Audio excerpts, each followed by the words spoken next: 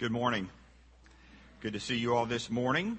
We are continuing our study in 2 Timothy chapter 3. Up to this point in chapter 2, the emphasis was on how we are to be kind to one another, the words that we speak. Even as we teach theology and doctrine, and even as we talk about things that we may disagree, it's the attitude of Christ that has counted. Now, in chapter 3, he is contrasting that with culture. He's contrasting that with the very human nature that indwells all of us. And this sermon today, this message today, is really setting up the next two messages that Adam is going to be speaking. You might ask, where are we going? We're going to be helping Brittany to move on one Sunday, and then we are going to be visiting our son as he plays his games with Ultimate Frisbee. But the next two sermons is about how difficult it is sometimes to live a godly life. And then one of the best known verses in the Bible is that all Scripture is breathed out by God, and it has its benefits, and it's profitable for this, and this. So today is like an introduction to how do we combat the influence of our culture upon the church. So that is the context. If you have studied Greek history, philosophy, and mythology, have you ever wondered if the Greeks really did believe in those gods? Well, Socrates was sentenced to death because he didn't, or he acted like he didn't. And psychologists today tell us that really those gods of the Greek pantheons really are personifications or deifications of our human nature. That is, the certain things that we can see in our lives. And Narcissus is probably the most prevalent. The way the Greek mythology goes, and I think we may have talked about this earlier this year, he was a hunter. He was a very beautiful man. Many people fell in love with him, but he only showed them contempt. One day, Echo fell in love with him, and he cast her aside until finally she just went into the woods where she just became a mere echo. Well, Nemesis, the goddess of revenge, decided to punish Narcissus and for his behavior. So she led him to a pool. There he saw his reflection in the water. He fell in love with it. And although he didn't realize it at the beginning, it was just a reflection. So he fell into despair because the thing that he loved most was never going to be able to satisfy him. And so he ended his life. If there were ever a character trait or disposition that we see in the pantheon of gods that depict human nature, it is narcissism. Self-centeredness, love of self, seems to be the most major characteristic that we see in our culture today. So, having said that as an introduction, now we're going to see what Paul told Timothy about this human nature of ours. So let's stand as I read this. But understand this, that in the last days there will come times of difficulty, for people will be lovers of self, lovers of money, proud, arrogant, abusive, disobedient to their parents, ungrateful, unholy, heartless, unappeasable, slanderous, without self-control, brutal, not loving good, treacherous, reckless, swollen with conceit, lovers of pleasure rather than lovers of God, having the appearance of godliness but denying its power. Avoid such people. For among them are those who creep into households and capture weak women, burdened with sin, and led astray by various passions, always learning and never able to arrive at the knowledge of the truth. Just as Jannes and Jambres opposed Moses, so these men also opposed the truth. Men corrupted in mind and disqualified regarding the faith, but they will not get very far, for their folly will be plain to all, as was that of those two men. Let's always remember that the power resides in God's Word. Thank you, and you may be seated. Look, we all know that self-seeking is nothing new. No one is exempt from its power. It's tempting because it's part of our nature. It not only shows up, though, with those who are boastful and overtly boisterous, but even those who appear to be self-loathing.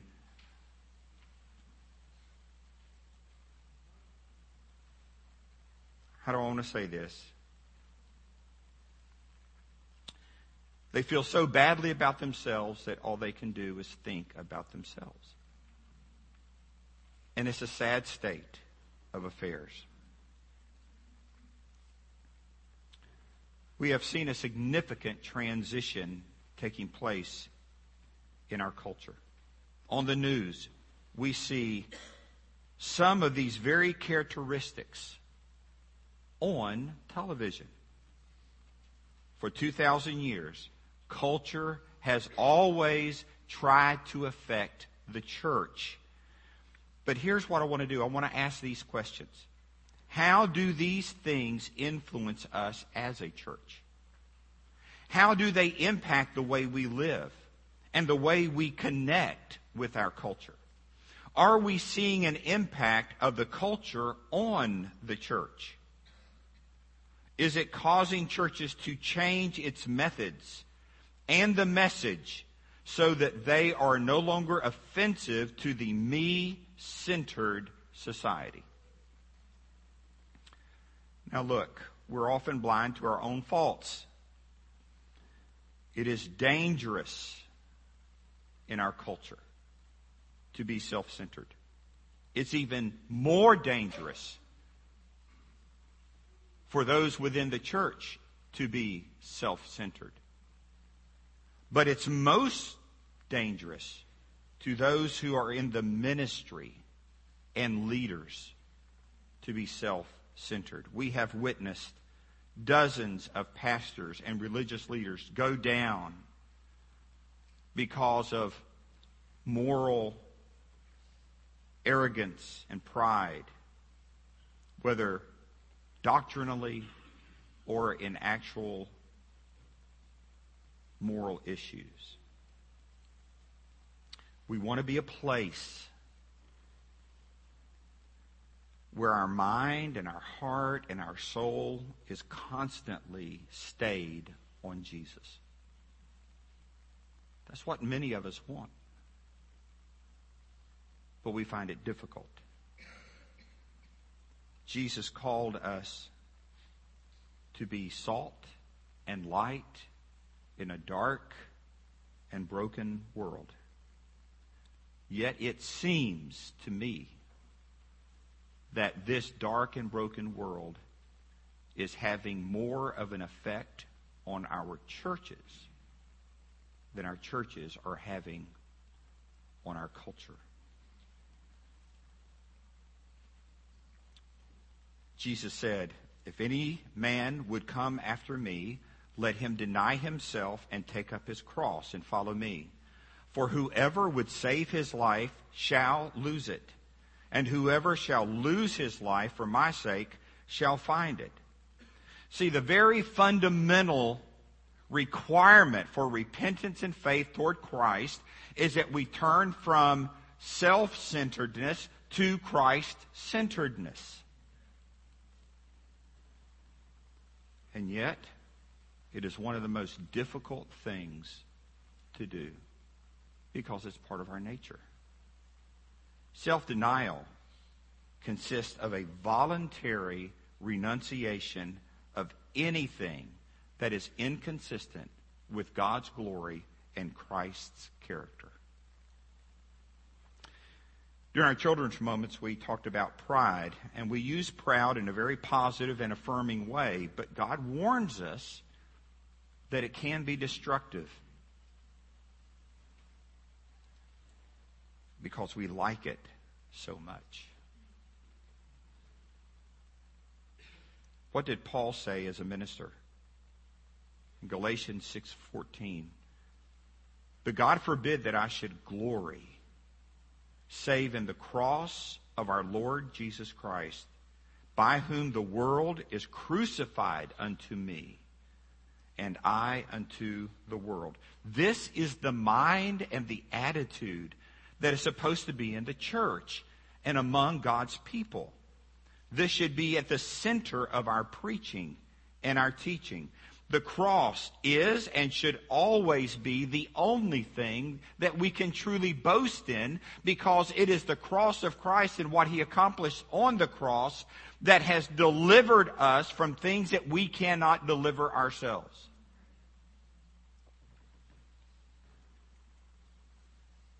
God forbid that your ministers or us as a congregation should take pride in the size of our church or the popularity of our church.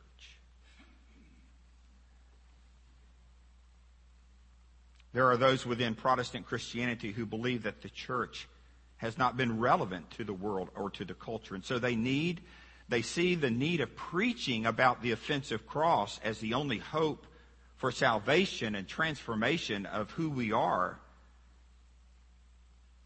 as unnecessary. I believe that many of these leaders are sincere in wanting to reach this generation, but I am afraid that they're not just changing the way that they do church, but they're changing the message itself. We've all heard this saying. See if you can end it for me. The end justifies the means. That's a slippery slope, because the means determines the end. You see, how we go about something has unintended consequences. And even with the best intentions, we go astray. For instance, Russ, I can't remember, I'm talking to Russ Hughes, the elder. What was the year? 1954, a million more? Was that it? Okay. Many of us weren't born in 1954, but that was the goal of Southern Baptists. 1 million more in 54. Worthy goal. But something happened during that time. The goal became more important than the message. So I'm not just talking about today's culture. Every generation has had to face the influence of culture on its message. The end number of baptisms drove the sincere churches to water down the gospel to 4 easy steps to lead people to a prayer. Generations have prayed that prayer. But the lordship of Christ was not preached or taught.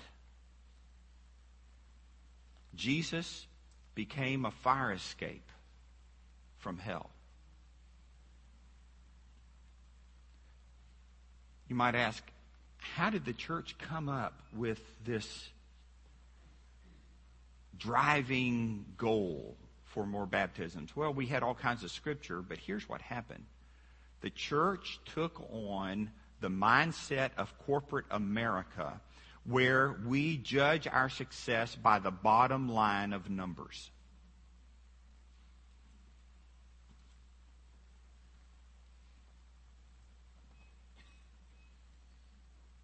In verse 1, Paul says, "But understand this, that in the last days there will come times of difficulty." Understand the context in which you're living. We need to know and understand our culture, and we need to know and understand how the culture challenges us as a church as we do church.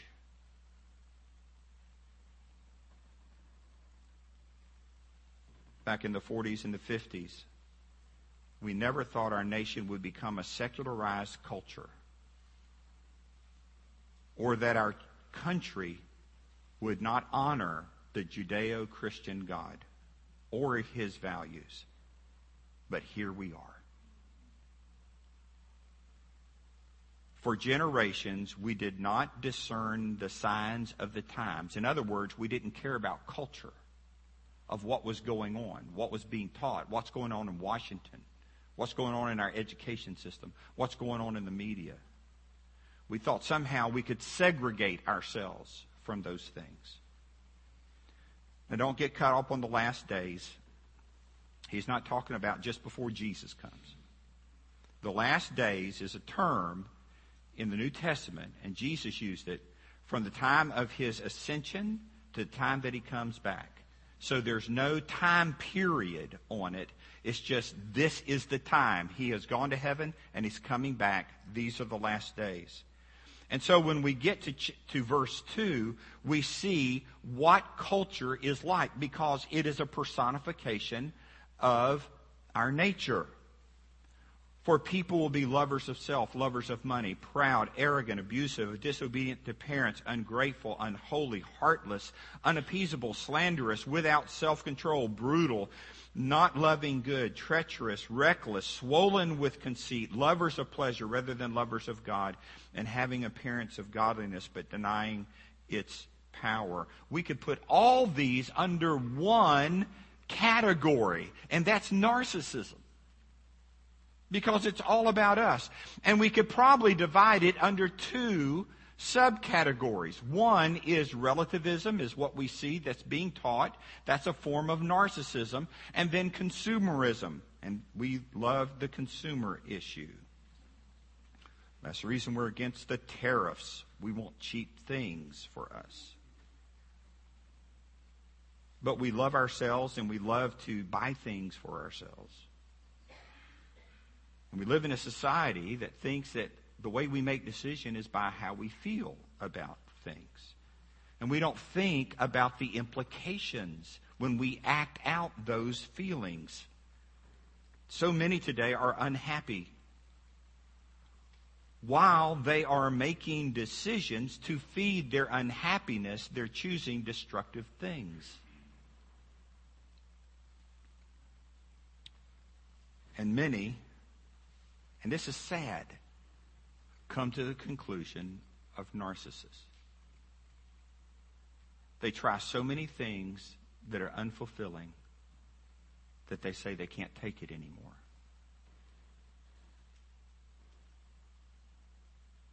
That's the society in which we live. We should not be shocked on what we see on the news. It's being fostered in our schools, universities, and on media. We see people who are lovers of selves, prideful and arrogant. They think that they know it all and that they're better than anyone else. They're brutal. They're abusive. They intimidate. They're ungrateful for what they have. They're unappeasable in the sense that they will listen to no one who has a difference of opinion. And they're slanderous in that they will say anything about those who have an opposing view. They call good evil and evil good. They love their pleasure, and they deny their God. There is a moral superiority that goes along with this. Now, how do we combat that? Well, that's what the next 2 Sundays should be about. Adam, you taking notes, I'm sure.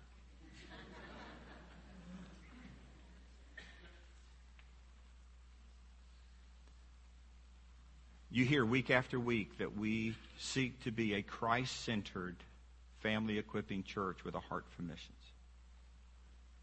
The key not to become like your culture is to be Christ-centered in what we teach, in what we preach, in what we live out in our lives. We become what we focus on.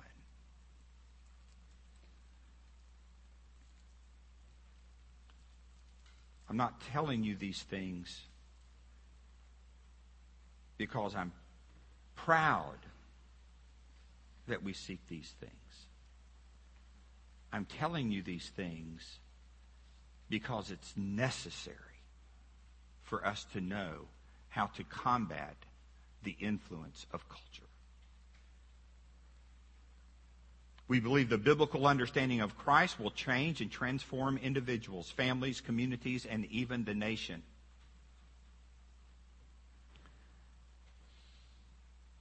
We don't teach self-help courses. The more time we spend on trying to figure out how to be better and changed, the less time we spend on talking about Christ, who changes us for the better. And when a church becomes me-centered, it undermines the very purpose of the cross. It doesn't mean to, but it does, because the focus is on self.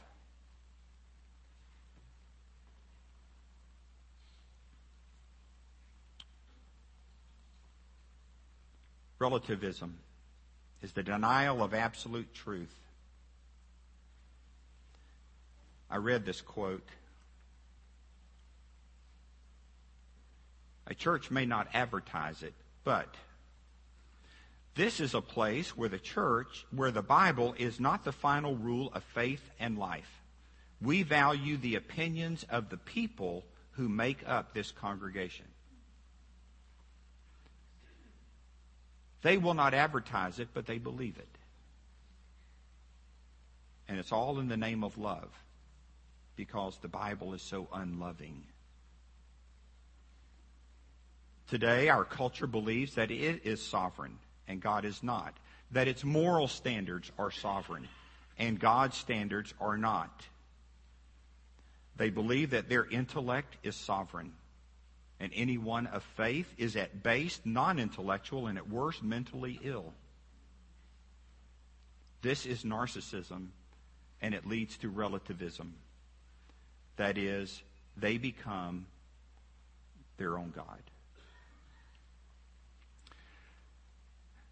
I've started reading a blog by a millennial, Chris Martin.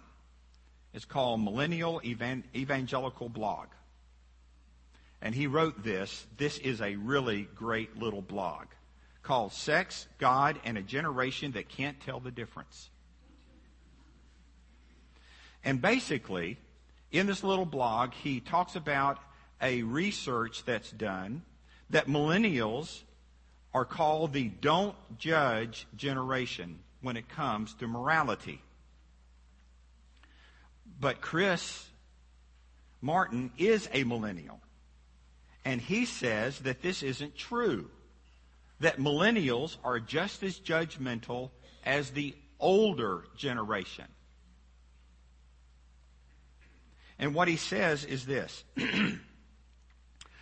Millennials seem reluctant to make black and white moral pronouncements upon complex issues. Millennials don't just keep from making black and white statements about themselves. They think it's morally reprehensible for anyone to make a black and white moral pronouncement on issues. So this is Chris Martin's conclusion. The only thing that millennials are black and white on when it comes to morality is that they aren't allowed, or you aren't allowed, to be black and white on morality.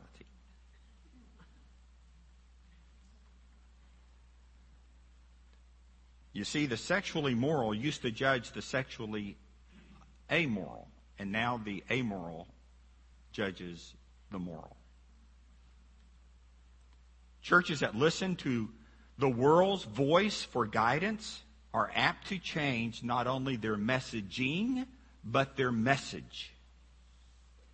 Since the majority of people don't believe in absolute truth, it's a death wish to mention it. Therefore, you cannot believe what the Bible says. Another subcategory of narcissism is consumerism. And one of the consequences of consumerism is that we approach churches like customers. And we view the church as a spiritual goods and service provider. And when that particular church is not meeting your standards of spiritual goods and services, then they will go to another church that will. So, instead of being sinners in need of grace, consumerism changes us into customers, and God becomes our servant.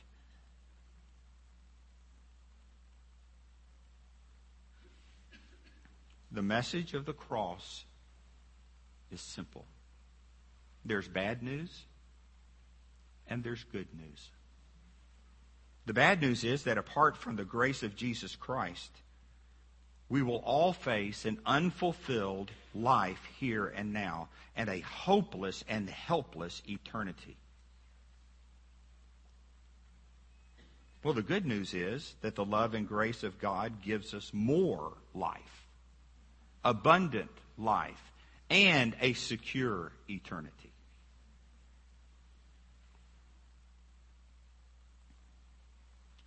You see, we're not in the business of begging people to join our religious club. But we do beg you to come to Christ, who can change your life.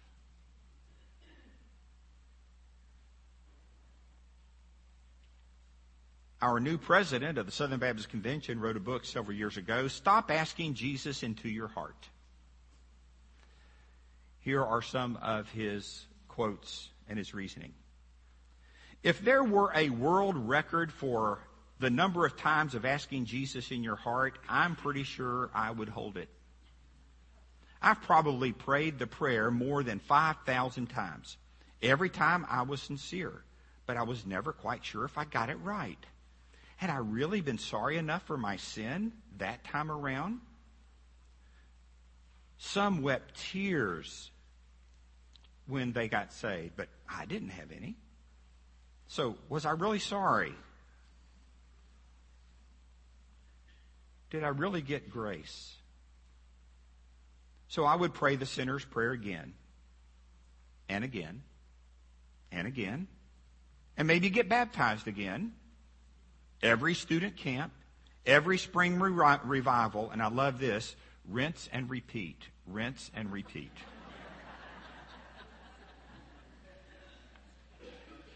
I used to think that I was alone with this, that I was just neurotic. But when I began to talk about this, I would have such a slew of people to tell me that they had the same experience that I concluded the problem was epidemic. Many believe that countless people in our churches today are genuinely saved, but they just don't seem to gain the insurance of salvation. But Greer says the opposite is true. Because of some childhood prayers, tens of thousands of people are absolutely certain of a salvation that they don't possess because there's no evidence in their lives that they got it. 50% of the people in the U.S., according to surveys, have prayed the sinner's prayer and they think they're going to heaven just because they prayed the prayer without any difference in their lifestyles. from those outside the church. If this is the most important decision that a person will ever make, don't you think that we as a church ought to be clear about it?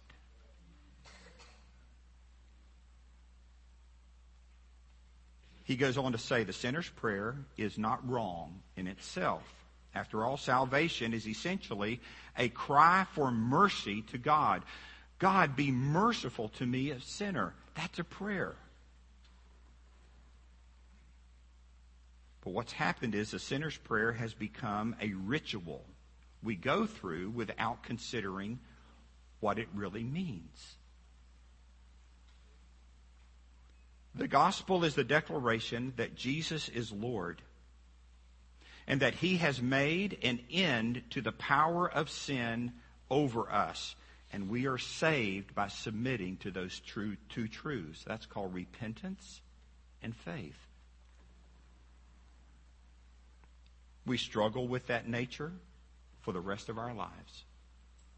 But here's the good news. The Holy Spirit, who comes to dwell in every true believer, battles for our minds. He battles for our hearts until it becomes more and more real. And through time, the Holy Spirit wins. And while we will never be totally absent of me-centeredness, we become more and more Christ-centered. So it is to that end that we preach Christ and Him crucified.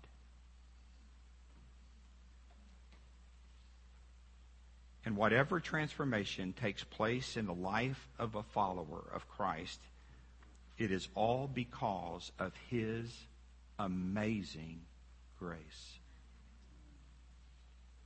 And so I stand before you today. This is the introduction to the answer to our culture.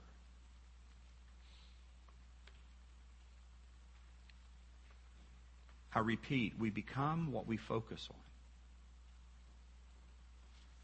And the Scriptures tell us over and over again to keep our eyes on Christ, who is the author and the finisher of our faith. And then He does the changing.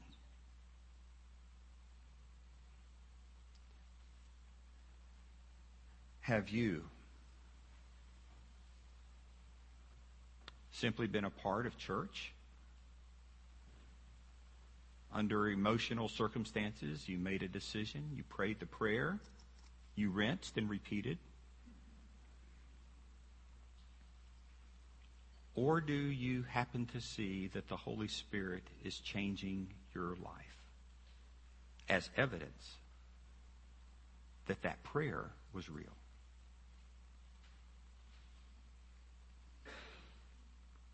Would you pray with me?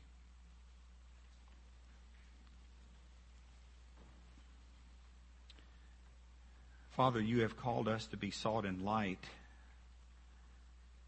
and yet we're so tempted to draw in from culture the darkness and the brokenness. Father, would you give us that grace that we need, that amazing grace that shows us the love of God in Christ, that shows us that we are helpless in our sin, and that only by your grace can we be set free. The chains are broken. Father, I pray that you would call many to Christ today. In Jesus' name, amen.